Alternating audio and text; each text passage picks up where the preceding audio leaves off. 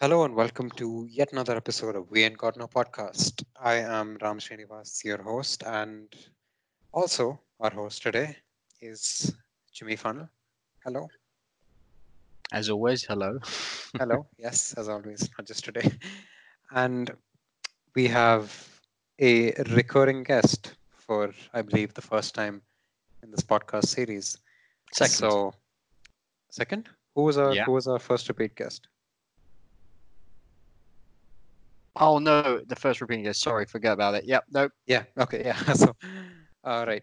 Our first repeating guest for We Ain't Got No Podcast is Mr. Robert Hansen, known as Simon Gabriel, formerly known as Simon Gabriel, on the comment sections. So, hello. Glad to have you back Yes, again. thank you. Thank you. Glad to be back. Appreciate it. Yep. Yeah. I mean, it was just a matter of time, really, after the time we had during the last podcast, which was probably the third or fourth episode. Anyhow, I believe that during that episode, Simon, or listen, I'm just going to oscillate between calling you Simon and Robert, so don't mind, please. Um, yeah, so I think we missed out on asking you how you started supporting Chelsea. That was not something we were asking everyone at the time because I think you were our first community member to come on. So yeah, apologies for that. And would you like to fill us in now as to how we started supporting the Blues? Sure. No, absolutely. It's an interesting story. I'll make it quick though, because I'll ramble otherwise. Uh-huh. Um, the company I was working for back around 1999, we had just set up a new regional office, like a European office, the little tiny burg of Staines, just about an hour west of London. Hmm. And I was sent over for about a month right before Christmas to train up some new hires over there. Sure. So I got fully immersed in the experience, right?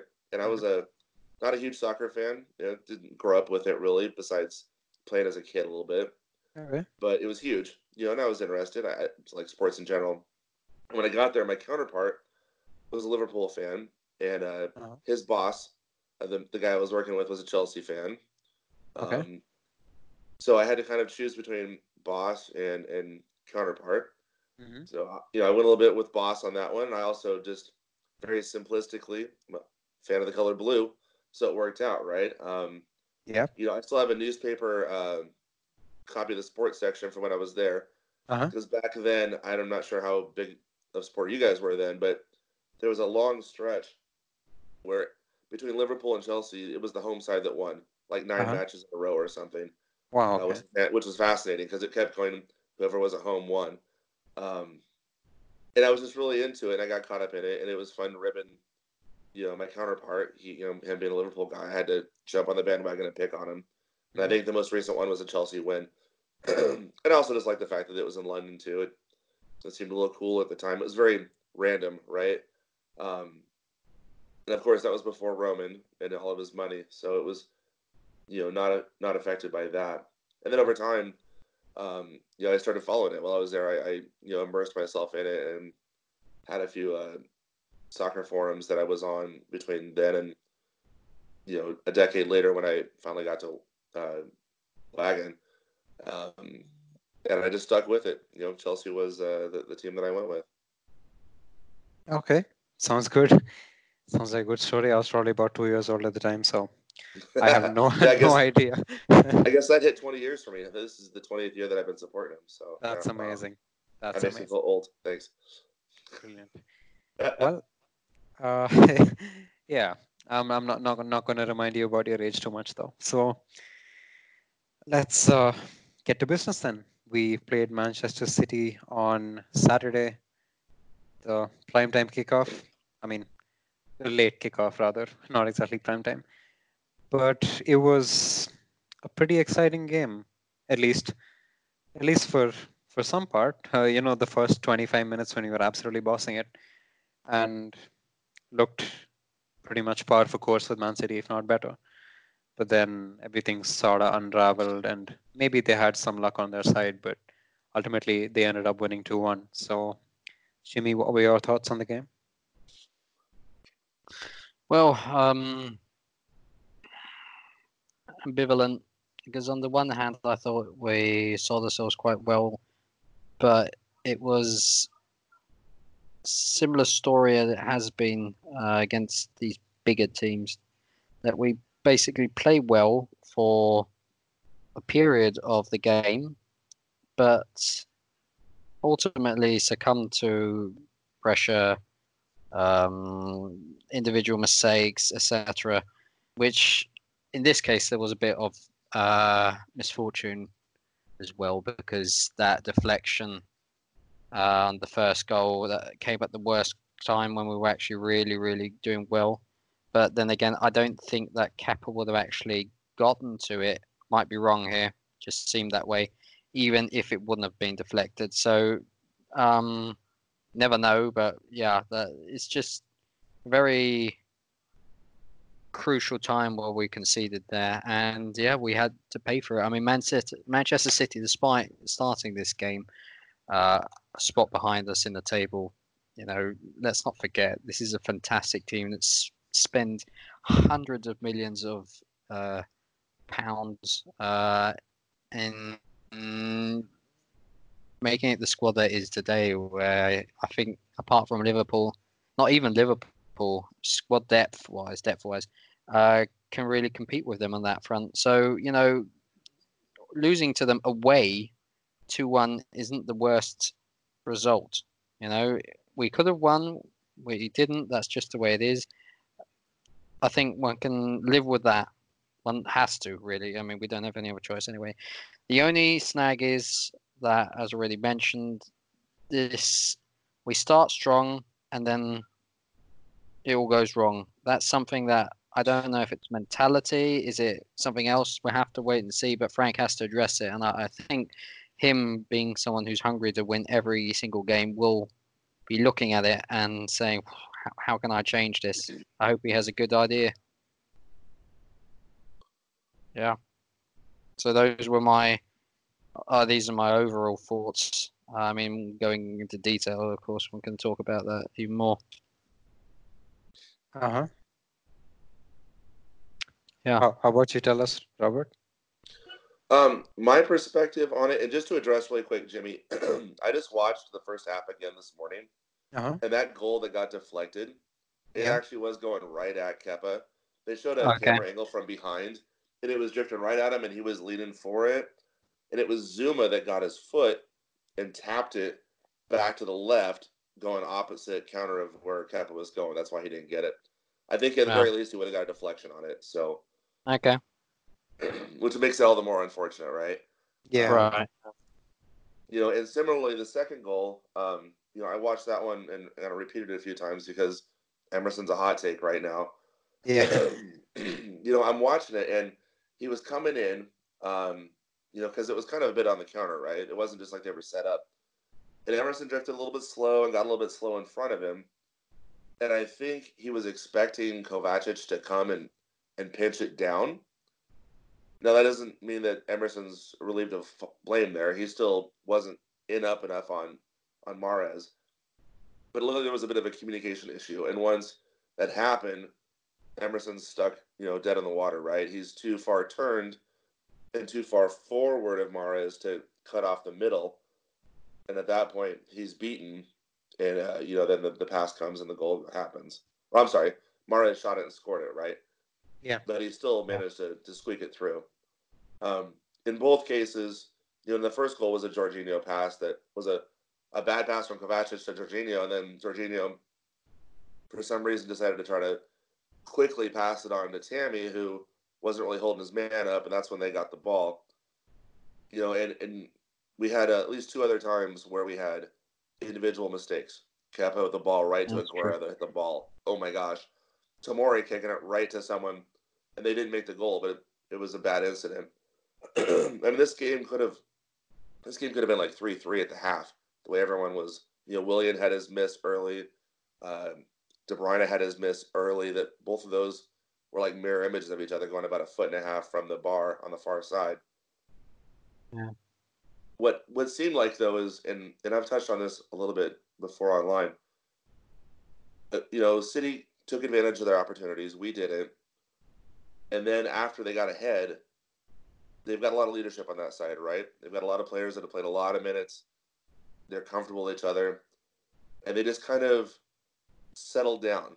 They took control, not necessarily of the tempo but like of what they wanted to do. They asserted themselves, and we're still such a young side, and with a new manager, a lot of young players, and our veteran players are guys that, barring a couple of them, are still new to Chelsea. I think Jorginho, it's only his second year, for example. Kovacic, his second year. And we panicked a little bit, I think, and we didn't know what to do. And I don't think we ever got comfortable enough to assert ourselves. And going to your point, Jimmy, about this keeps happening, whether we're in the 4-2-3-1 or the 4-3-3, we start aggressive, and it's like we make that first punch, we take a counter punch, and then we're not sure how to get back in the game. Yeah. And it seems a consistent pattern, regardless of how we play. Sit back or be aggressive early. Either way, it's the same thing that's happening. And I feel like there needs to be more leadership on the pitch. I mentioned it once, and someone said, "Well, that's Jorginho's job." Well, but we need like 3 or 4 leaders on the pitch. Exactly. Can't just pin it all on him. Yeah, to take those young guys and just calm them down. Like we need to, for example, be able to sit if we're struggling, not just keep giving the ball away in possession. Move the ball around a little bit, positively in the forward half, not with our center backs, and look for a good shot, look for some good opportunity, and take control of the match that way. I mean, that's what City did, and it's something that we just simply can't seem to be able to do yet. No, that's my high level for that match. Well, tactics wise, do you think that our midfield setup eventually? I mean, I noticed that Man City were pretty easy to get through to once you beat their initial press, but then I saw that they were also bypassing our midfield very easily. So it's kind of been a theme this season, hasn't it? Chelsea leaving their midfield wide open at times. So do you think that that's just something we're going to have to learn to live with, or do you see Lampard moving to accommodate that in some way? Like I know that having Kante in the game is probably going to help to some extent, but then he's not the guy screening. The guy screening is Jorginho. And I'm not saying any of it is his fault directly, but the fact of the matter is it is pretty easy to bypass our midfield, and many a time I saw Kevin De Bruyne receiving the ball in these half spaces where he could cause a lot of damage, and he was pretty open in those half spaces, which is not something you would want to allow him to do. So is this just something we're gonna have to live with for the foreseeable future, because it's a trade-off we have for the style of football that we're playing, for the style of football that caused Man City all those problems in the first 20 minutes? My take on that, I feel like our back 6 and 7 just still isn't a good cohesive unit yet. Okay. Our center backs are young. They're not. They don't have that presence of, like, say, a Terry or a Cahill or other veteran players like that, and they're not getting pushed up tight, and they're not confident on the ball. Like even last year with Rudy and with Luis, they were comfortable on the ball, comfortable passing the ball forward. We got beat at times, but not really. If you take out a couple of bad matches and you take out our set piece goals last year, we did really well defensively and open play and against counters and things. But this year our struggle is, we're not getting pushed forward as a group. We're not comfortable as a group. And I think people are over pursuing at times to make up for other people's hesitancy. And I think then we lose our shape and those half spaces open up. And at the start of the season, I really thought the 4-3-3 was our more sound defensive structure. I'm starting to wonder if that 4-2-3-1 is better off. And I even personally think that Kante and Kovacic should be the pivot. I'm a Jorginho fan, but I don't think with what Lampard wants to do, I don't know if he's the best answer for it or not. And I felt that way from the start of the season, and I think I still feel that way, to be honest. Okay.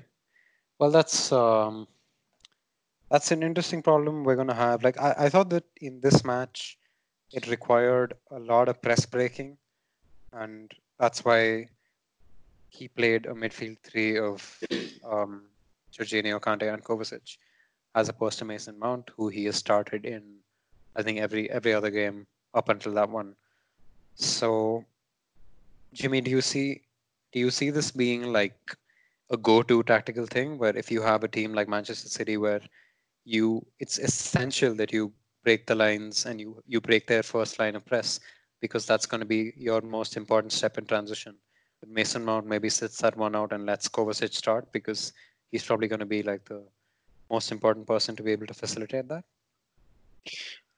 Well, actually, I mean, I personally think that Mason Mount is one of the go-to midfielders if you want to really press an opponent, if you ask me, Sure. because that's one of the qualities that, okay, maybe he's not as fast as a Kylian Mbappe or as clinical as a Lionel Messi. You know, I'm using some big names here, but one thing he really is good at is hounding opposition, Yeah. and that's why I personally think that he's essential. Every time we haven't had him in the team, we've struggled. If you ask me, every time he hasn't played, we've struggled, and that's why I'd rather have him in the fold every game we play. I'll be completely honest. I know there are people on Twitter and all saying, "Oh, he's so crap" and all that. I mean, that's ridiculous. I mean, that is more than ridiculous. Oh, don't even get me started on that. No. That one post that one could see of fans being unhappy because he scored for England. That I mean, The that was group chat. atrocious. Yeah. Yeah, I know some of those, and these are children. I'll be completely honest. These are children. They are very young. That doesn't excuse them. It just shows how stupid they are. But Yeah. you can't take that seriously, because Mason Mount is one of our best players this season, hands down. He might not be scoring the goals or getting the assists as frequently as he did early in the season, but Mason Mount is pivotal to our playing of the system that we like to play under Frank. If you ask me, I think it's just that, as we already talked about in previous episodes, it's difficult, of course, to how do you want to get three great midfielders like Jorginho, Kovacic, and Kante together with Mason Mount, and soon the likes of Ruben Loftus-Cheek, into one lineup? It's impossible. And I mean, that's great to have this selection headache. Don't get me wrong, but if we're talking about style of play, then I think Mason Mount is important to continue the way we have been playing and the way we have been winning. And I think that if Mason Mount would have started, maybe the game would have looked differently. I mean, that's always your hindsight. It's impossible to say for sure, but that's just my feeling that I think we would have done better with Mason Mount in the side from the start. That's how important I think he is. His energy, his pressing, etc., as already mentioned. Yeah. So if we're going to continue the way we have been playing, then Mason Mount has to start. To piggyback on that a little bit too, Ram, because I know initially you were talking about breaking the press. Yeah. And Jimmy mentioned about pressing them, but I think it those link up. Yeah. I think with Jorginho, we're trying to pass through the press. Yeah. And I'm not sure that Tammy's the right guy to get the ball that way and play it forward like a Giroud is. Yeah. Whereas when you've got Mason Mount on there in the middle playing off of Tammy, and you've got Kovacic and Kante that are both bringing the ball forward, I think you've got a little more synergy in terms of passing triangles, and you're playing on the sides instead of trying to go through the middle. And I think that really would make a difference. And I think we're going to have the ball more in that forward half as well because of it. With Jorginho, now I know, for example, on the previous match, when we pulled Jorginho out, the center backs just passed back and forth to each other, and that happened a little bit today, this last match too. Mm-hmm. But that, to me, that's on Kovacic and Kante to better facilitate that, and also on our fullbacks. That's a tactical fix that Lampard needs to have. But I think with Jorginho in there against a lot of these teams, we're just passing the ball around and we're not getting it forward enough. And I think it's because we're doing that round peg in a square hole kind of thing. Frank loves Jorginho, but I don't know if he fits what Frank wants to do. even if he likes him. It just doesn't feel like the right fit.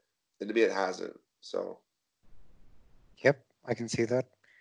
Although I don't necessarily agree with you on Tammy not being that kind of striker. I think that he's not quite there yet, but it just seems but insane that he's you young, right? I mean, he's he's very young, young. exactly. But then it seems crazy that you wouldn't. I mean, you do agree that he can be nurtured into that kind of striker, right? Because when you have the physical tools that he does, like it's kind of a no-brainer to. I mean, he should be making a lot more of his physical advantage, but he doesn't right now for whatever reason. But then I I think he's hope still got, that's yeah. I think he no. has to work on his base still. He's got to get that strong leg, that strong core. That's the next Yeah, thing for yeah. him to develop. And again, it's a young thing. So, No, um, yeah, I agree with you on that. I think that he could be one of those strikers that is an absolute menace for defenses at times. Like I saw it at times during Ajax and like just glimpses here and there against Man City as well, where they would have had a really hard time dealing with him if he applied himself in the right way. But then it's all part of the growing process, I guess. So that was our discussion on the Manchester City game. We're going to take a short break now, and we'll be back for some interesting statistic-related discussions. Okay, and we are back. As Ram mentioned before the break, we are going to, of course, talk about stats here in regard to the Man City game, but also the general season that we've had up until now. One of the major talking points on Saturday or after the game on Saturday was Emerson. There are people that say that he's absolutely inept defensively, which I can't agree with. Yes, he did have a bad game. I'm not going to say anything against that, but I think people are quick to forget the kind of season he had before he got injured. He was fantastic, and he was one of our, statistically speaking, if I'm not mistaken, one of our best players, if not the best, before he got injured. And yes, he had a bad game, but I think I'm not sure who said it, Ram or Simon. Sorry, Robert. Yeah, both names were whatever. Everyone knows who I'm talking about. So, he it wasn't just on Emerson there. This is something that people like to forget. Everyone's gushing about Kovacic, including me. He's been fantastic, but this wasn't just on Emerson. Miscommunication can very well have been the problem there, and just laying it on Emerson after having one bad game is ridiculous. He also had a crossing opportunity he didn't take, which is frustrating, but personally, I still think he's one of the choices to have at left back. If we're not going to play with Reece James, he has to start. But of course, one needs stats to back that up or not. Simon, you're the stat man next to Ram. What can you tell us about that? okay. Just a little bit on Emerson. When you look at Emerson, you look at Alonso. Those are the two guys that want to be people. Neither one, to me, neither one's like a top 5 or 6 fullback. Obviously, there's a few guys out there that are just way ahead of the curve. I would probably say neither one's probably a top 10 right now, which is again fair. There's a lot of good ones, but I definitely feel that Emerson's top 20, and I'd probably argue that if you look in wingback, Alonso's definitely top 20. They're very similar in terms of key passes, chances created, in terms of expected numbers. People love to say, well, Emerson doesn't have the assists for the goals. But that's where things like expected numbers really help smooth it out a little bit, right? Because, for example, an expected assist, the data's there, whether or not someone actually scored the goal or not. So like if we were to look at expected numbers between the two, and I've got it right here. I'm using understat numbers. That's what I have. Alonso is, 0.12 expected goals per 90, 0.2 expected assists per 90. Where do you go? Emerson, 0.08 goals per 90, 0.12 assists per 90. A little bit behind. But to be fair, again, Alonso played not only when we had our best period, our best run, but he also played as a wingback, which meant that while, yes, he's going to have some defensive numbers, he doesn't have nearly as much defensive responsibility. He's playing forward more. Emerson's biggest period with us was at the start of the season when we were still trying to find ourselves, right? And he was definitely leading the way on a team that was struggling a bit. So to me, those numbers are pretty close. I also was looking at crossing. I'm not going to look at defensive metrics, by the way, because that's a very long conversation that implies, possessions and how we're utilizing them and things defensive like metrics that. are just dodgy. So yeah, you can tell whatever story you want and actually Yeah. tell the story properly with those numbers because exactly. it's impossible to get all the context in. Yeah. I think they're both. I think Emerson's a little better in terms of being able to get back, track back his pace. Alonso's taller, maybe a little better at interceptions because he seems like a pretty smart player as well that way. So it's a bit of a wash. I give a little bit to Emerson defensively. What really struck me, and I put a big giant article on our daily page on this, was crossing. Everyone wants to talk about crossing. There was a video that was put on. It was a pretty interesting video showing how in the similar situation, Liverpool player Robertson was able to get a cross off, and Emerson didn't. Yeah. I mean, that was interesting, but it's still, again, without context, right? Liverpool is a side that crosses all the time. Robertson has 70 cross attempts this year. Alexander-Arnold has 153 cross attempts. All four of our fullbacks combined, Alonso, Emerson, Azpilicueta, and James, have 80. Yikes. Oh, wow. So we just don't do it, right? We don't have that familiarity, that volume, that willingness to always cross the ball, which is going to have an impact. Liverpool, it's a foregone conclusion they're going to cross it. That's what they do. That's what they always do. Mm-hmm. So if you look at the numbers, too, everyone talks about Robertson's assists. Well, that's great. He has 3 cross assists for 70 attempts. That's actually pretty good. Alexander-Arnold has 2 cross assists for 153 attempts. Mm-hmm. That's not very good. Emerson doesn't have one yet, but he's only got 18 attempts. Alonso has 1 assist for 24 attempts. Aspie, 1 assist for 32 attempts. They're both on a better pace than Alexander-Arnold. We just don't do it, right? Yeah. And I pulled a couple of other left backs from the league. Chilwell, 2 cross assists on 41 attempts. However, he's also only 17% accurate on his crosses. Emerson's 33, Alonso's 25, Aspie's like 34%. So he's got the assist numbers, but overall his crossing isn't very accurate.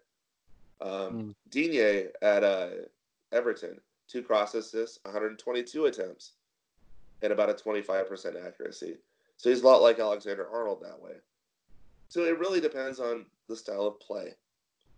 Now, does that excuse our guys from not being better at crossing? No. But if you're not crossing the ball 10 times a match, it's a lot harder to not only find the right cross, but also to be in position to do it. And I still personally think that on the video showing it with Emerson, because I just watched it again this morning, it looks like he got the ball on his right foot. He had to kind of take a bit of a half step to get the ball under control, and by then, the moment was gone, I think. And I still think that the shot was, should he have shot the ball better? Sure. But I think the shot was still the best choice there. Tammy wouldn't agree, but I agree with you. That's okay, right? I mean, and I comment there too. I think Tammy's frustration was a little too much. I get that he's upset he didn't get the ball, but I also don't think he should be jumping up and down. Again, he's young. He's got to just keep that a little bit reserved, because how are you going to react? If you're Emerson, you see him jump up and down, it really doesn't motivate you to do it again, right? This is my take there, but no, I agree with you. But that's just inexperience of Tammy, Although then again, Willian does that very often on he's over 30. So then again, I think it's also something that just you do or you don't do. So it comes back to our leadership on the pitch comment too earlier. Exactly. So yeah, very, very, very good. Yeah, right. I agree. Just speaking of statistics and trends, I was looking at expected goals data from strikers in the top 5 European leagues, and Abraham is arguably the best when it comes to a balance between expected goals per shot on an average, and shots per 90, because you like a striker that shoots, but you don't like a striker who takes a lot of pot shots every game like Cristiano Ronaldo, if he's not Cristiano Ronaldo. So, um, someone who actually is like that is Lautaro Martinez, or so the statistics suggest. And I saw some calls for Lautaro Martinez after Tammy didn't have a couple of good games, and I just I just wanted to emphasize on the point that we we need to. I mean, I don't think enough people realize that Tammy is really, really doing well. I mean, even if you have every other striker in the best leagues in Europe as a benchmark, he's right up there with the numbers. Um, it's like he's even better than the likes of Werner, who were saying we should bring in. Martinez is another one, and Musa Dembele, another option that we talk about, is actually one of those strikers who doesn't shoot enough and doesn't shoot from very good positions either, but he's been on like a crazy hot streak. So, but we do know he's a good striker because he's done well in these metrics in previous seasons, and like that's the value in looking at expected goals. You have to look at trends in strikers over years. For example, Teemu Pukki has a history of outperforming expected goals, so we know he's a good finisher, and that's the thing with Abraham as well. He may seem like he misses some good chances, but how I choose to think of it is he gets himself into those positions just as many times. So he's presented with that many more opportunities. So you're going to see him miss them, but he still converts at a really good rate. He's at, I think, 25% this season, and that's the thing he's been maintaining since his first season in professional football.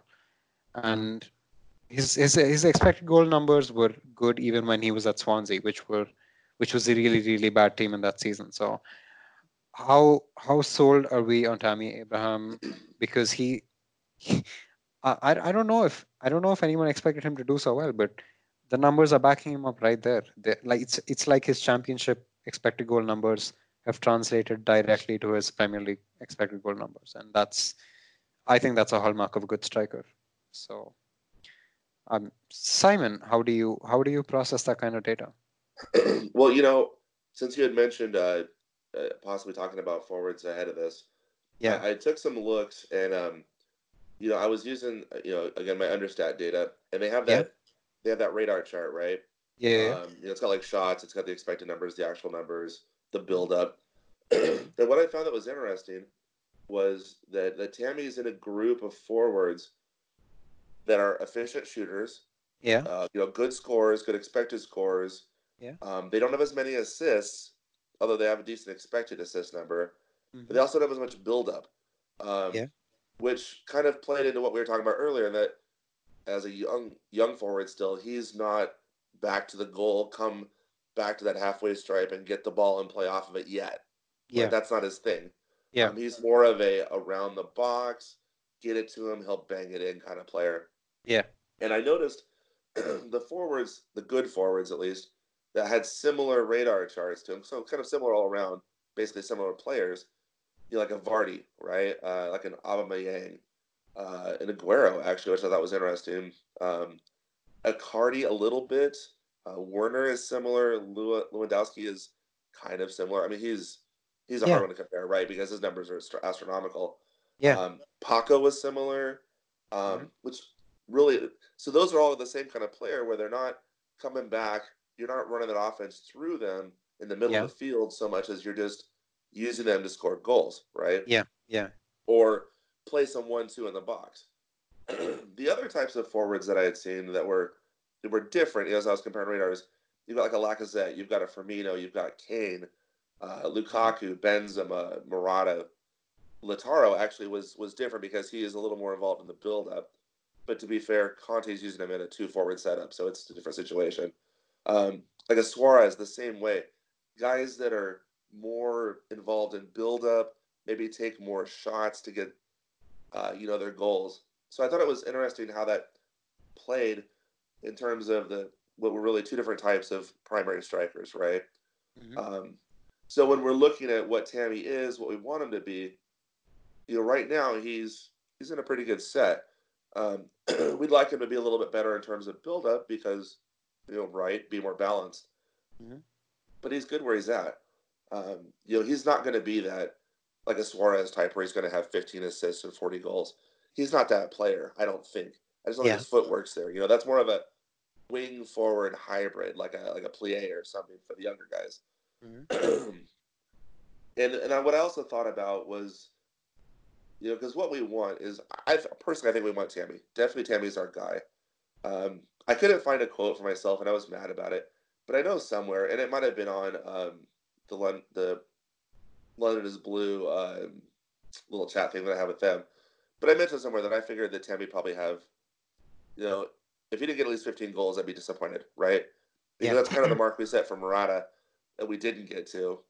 Yeah. And that's definitely going to happen, I think, this year. I don't think there's any chance Yeah. he's going to not score That's 5 probably more gonna goals, happen. right? Yeah. And that's realistic. Don't jinx it. 20 is a Don't bit of a jinx push. it.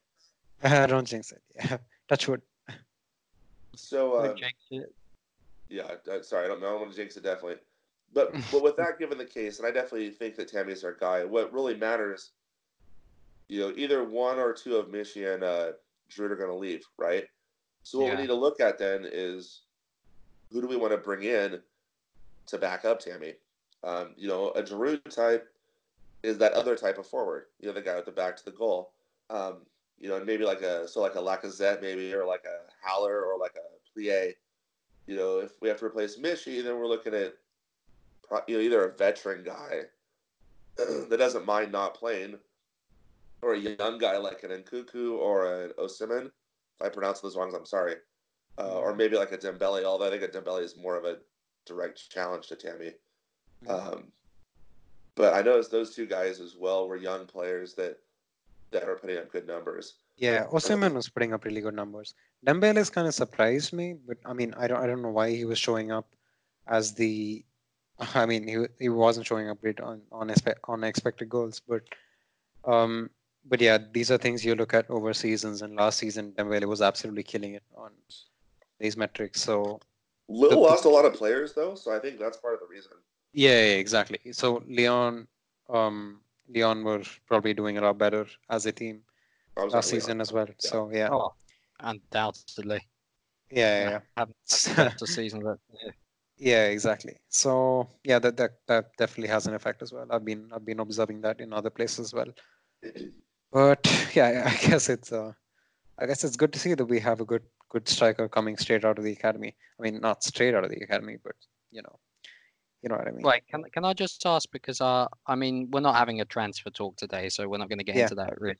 Yeah, But we had that last week. But just out of interest, Simon, if Michi or Michi, whatever, and Giroud were to leave, who would be your first choice to come in? Boy, right off the bat, I liked Haller. I always have. I liked him last year. Yeah. And he started producing early on with West Ham, but they've been so bad. They have. Sorry, and I don't think it's his fault, but he's tailed off a bit. But that could make him cheap. It's Similarly, yeah, no, go on. Lacazette would be a good buy, I think, because he's proven that he's not the Lacazette. starter there. So, Do you think But he'll Lacazette, leave? do you think he'd be a starter here? no, I think he'd be in a similar situation. I just think Yeah. that we're better off than Arsenal right now, right? He probably has a better chance of starting at Arsenal, doesn't he? Because Aubameyang isn't getting any younger. So, and he's a guy who relies on his pace. So, yeah, I mean, I guess it depends on what he wants to do, right? yeah. I also like Play, however you pronounce his name. Alisson player. Yeah. Yeah, he's handy because he's also a wing possibility as well. So yeah, that's a good one. I was looking at some carry metrics, and he's always done really well for creating shots after carries.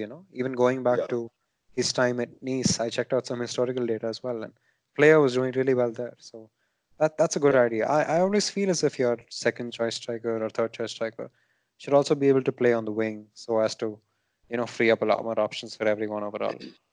Well, it's going to give him a chance to play too, right? So he's not going to be that third guy sitting on the bench. So yeah, exactly. So, funny thing you mentioned Sebastian Aller. Um, he it's usually a really good sign when you're on a team that isn't doing so well, isn't giving you the best service, so you're not shooting as much as you'd like to. So in the when I was talking about Moussa Dembele not shooting as much as he should, and not getting in the best positions, but scoring at a good rate anyway, because he's probably a good striker. Um, you can say the same about Sebastian Aller, who is scoring at a decent rate. Like he's doing okay, but also West Ham is like really bad as of now. But Aller's average expected goal per shot is something like, I think, 0.2 or 0.25 or something, which is really high. Meaning, every 4 shots he's going to take, he is expected to score in every 4 shots that he's going to take. So it's always a good sign to see someone on a weak team put up numbers like that. So yeah, he'd probably be my first pick for second choice striker if we ever had to go for it. Yeah. And he's a good Okay. creator too. So Yeah. Mm. I like that. I like Okay. that real nuisance kind of striker. Okay. So, So before we continue, we're just going to have one more break.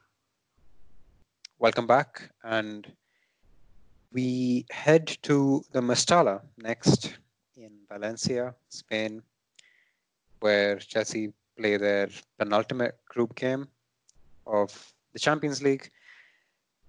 We're in a bit of a precarious position, having failed to beat Ajax rather. I really wish we could have got the win over there.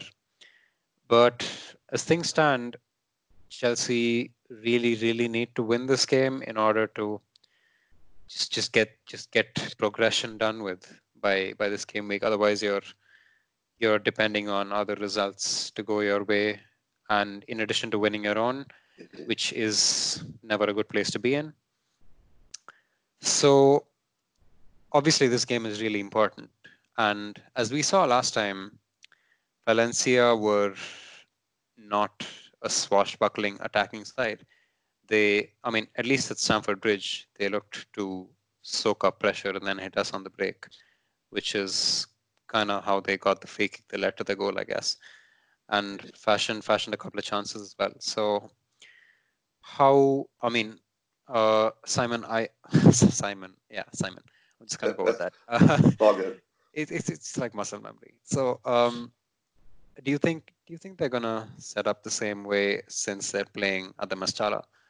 And if they do, how best do we counter it? Yeah, I mean they're still going to line up in a 4-4-2, right? That's their thing. Yeah, And I think they're going to sit back because again, that's what they do. They're yeah, not a powerhouse side, right? yeah. Last match we played the 4-3 or a 3-4-2-1 Mhm. because that's what we were doing. I think to shield Alonso at the time. Yeah. I hope. Now I saw the little thing just as we were on the call here that Alonso didn't make the trip, so I definitely don't think that's what we're going to do this time. Oh, really? Did he not make the trip? Wow. Alonso didn't make the trip, yeah, and Like, Hudson-Odoi he- didn't either. So Really? Oh, right. yeah, I mean, Hudson-Odoi was recovering from a hamstring problem, so. yeah, I But didn't see why Alonso didn't make it. I just saw that he isn't on the trip. So okay, um, interesting. I personally want us to play a 4-2-3-1. I Mhm. want us to be aggressive early. Mhm. I would rather get the goals early, like we were doing in our hot streak, and then worry about shoring up than struggle and have to find goals in the second half. That's just not our MO this year. Yeah. I personally would play Conte and Kovacic in the pivot. I'd play Mount up front, William and Pulisic on the sides. I was going to lean towards Hudson-Odoi, but if he's out, then just because of his directness. Yeah. Same. Tammy up front. Knowing that Alonso's not on the trip, I would probably play Emerson and Azpilicueta, only Okay. because I like the idea of bringing James on. I don't really like the idea of bringing Emerson on, and I don't see Azpilicueta sitting. Mhm. This is how it works out. But I'd be fine either way. And I would just want us to press the heck out of them, get a lot of early shots. Yeah. I was looking at the data for that match. and we only had 6. By the way, we didn't mention this in the Manchester City game, and I just want to point it out really fast. Mhm. After the 21st minute, when we scored, we didn't have a shot on target the entire match. Aha. Horrible. Yeah. It's I absolutely thought horrible. so. I thought so. Yeah. Um, Yeah. And against Valencia, we only had 6 shots on target at the 22. Mhm. I put some numbers together earlier this morning or last night, whichever it was, and we normally have our on target numbers a lot higher than that. Normally, our on target number is about 38%, Right. and so we had a poor match in that regard. We only had 3 on target each half. They only had 2 shots on target and managed to score 1. So if we had just shot better, we would have won this match. It's Yeah. a given. Yeah. Just statistically, we would have likely won. Right. I also want to point out a fun stat, just because it irks me when I see this kind of stuff. Uh-huh. I saw a thing yesterday, the day before on Twitter, bragging up about how Real Madrid's finally getting their money's worth out of Eden Hazard because he had 10 dribbles in a match. I just shook my head a little bit. I'm like, for all the things to talk about, right? I So I just swear. wanted to point out that against Valencia, when we lost 1-0 at home, Yeah. Willian had 9 dribbles. Oh wow. Okay. Didn't really matter, Yeah. So it's cool, it's great and all, but at the end of the day, it's not putting It's the gotta ball in the mean net, something. right? Yeah. Yeah, exactly. So I just kind of chuckled at that. But yeah, we had 60% possession in the first match. We just didn't shoot well. We literally just didn't shoot well. So I think coming out strong early, shooting a lot, I think we're going to put a couple in the net, and I think we're going to be good after that. Yep. I like that. Hope you're right. Yeah. Jimmy, would you go with that fullback combination? I actually No. wanted to quickly ask you if you'd do the right thing or by playing Azpilicueta at left back and Reece James at right back. No, I mean, it's not been published yet, but I've already done my preferred lineup in the community lineup. Sorry. No, it's fine. It's fine. I'm pretty sure that people aren't like, oh my god, when's he coming out about that? So I think we're good on that. I'd play with Emerson and Reece James for the simple reason that I think the dynamic, the direct, that's what we need. Cesar Azpilicueta defensively sound. Don't get me wrong, especially on the left. I liked him on the left when he has played this season. But I don't think we need that. As Simon already said, we want to break out immediately and press and shoot. And I think Reece James with his crossing ability and Emerson, no one can tell me otherwise, who can also be a very good crosser of the ball and can be great going forward as well. That combination would do us well. I just think that Reece James has to start this. I think he's been our go-to bloke when one of the fullbacks hasn't been performing, and that's why he deserves to play. And he's just at the point where I think, if you remember Cesar Azpilicueta when he came the first time to Chelsea, he had to wait about until November, December until he really got into the team. And I think this is also the time where Reece James has to get the opportunity to show what he can do. He has already partially, and become our starting right back. Whether then Cesar Azpilicueta is our go-to left back or Emerson, whatever, but Reece James, I think he'll be good for this encounter, especially if they're deep, if they're set up deep, and he can just put in some ridiculously effective and dangerous crosses. So he's my man at right back. I think that's the right answer, right? Yeah, definitely is. Right answer for right back is Reece James. So, Okay. Robert, quick scoreline prediction for the Valencia game? I'll go 3-1 to the good guys. So 3-1 sounds good. Yeah, I think at this point we're basically just writing the score lines with at least a 1 on the opposition side. Sadly. Yeah. So yeah, fair enough. Although we did have that good run where we didn't concede for like 3 games or 4 games or something. But anyway, Seems yeah, long gone.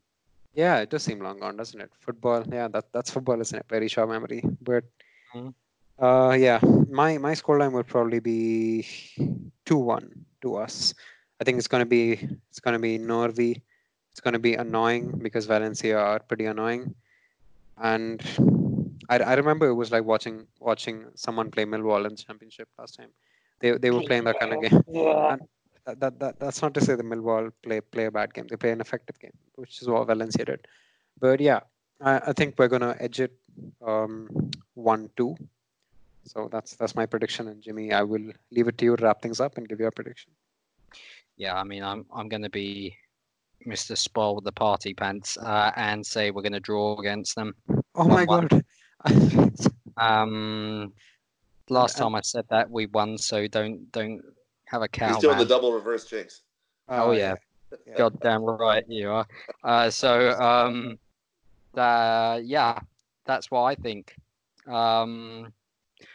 But on that note, we're going to end the podcast for today. We have spoken about quite a few things. We have had more focus on stats today, which I think is always interesting to hear. I'm not the kind of guy who talks about stats, so I like to just lean back and listen to you guys, the experts on that department. So thank you very much for coming on, Simon, or Robert, if that really is your real name. Absolutely. Yeah, thanks for having me on. I appreciate it. I love this. This is a lot of fun. I am absolutely sure we're going to hear from you soon again on the podcast, because we did talk initially about some community members. You know, if they want to, they can come on more off. More than once. So yeah, I mean, that I'm sure when we come to the second half of the season, which is at end of December approximately, one could talk about maybe doing a special where we look at all the stats from the first half of the season and discuss that. I think that will be quite a lot of fun, and a lot of people would like to hear that. Sound good? Yeah. Absolutely. I mean, you guys could always have me and Broody on together for a Sorry Love Fest. But... Yeah, I don't know about Broody. He's too sexy with that voice. I got to work on my Batman voice, if I'm going to be honest with you. I got to talk a little bit lower down like this, But... Oh yeah, yes. But that's all from us for this week. Thank you again, Simon. We'll be back next week, hopefully after 2 excellent wins against Valencia and whoever we play at the weekend. And that's all from us. As always, keep the blue flag flying high and up the Chelsea.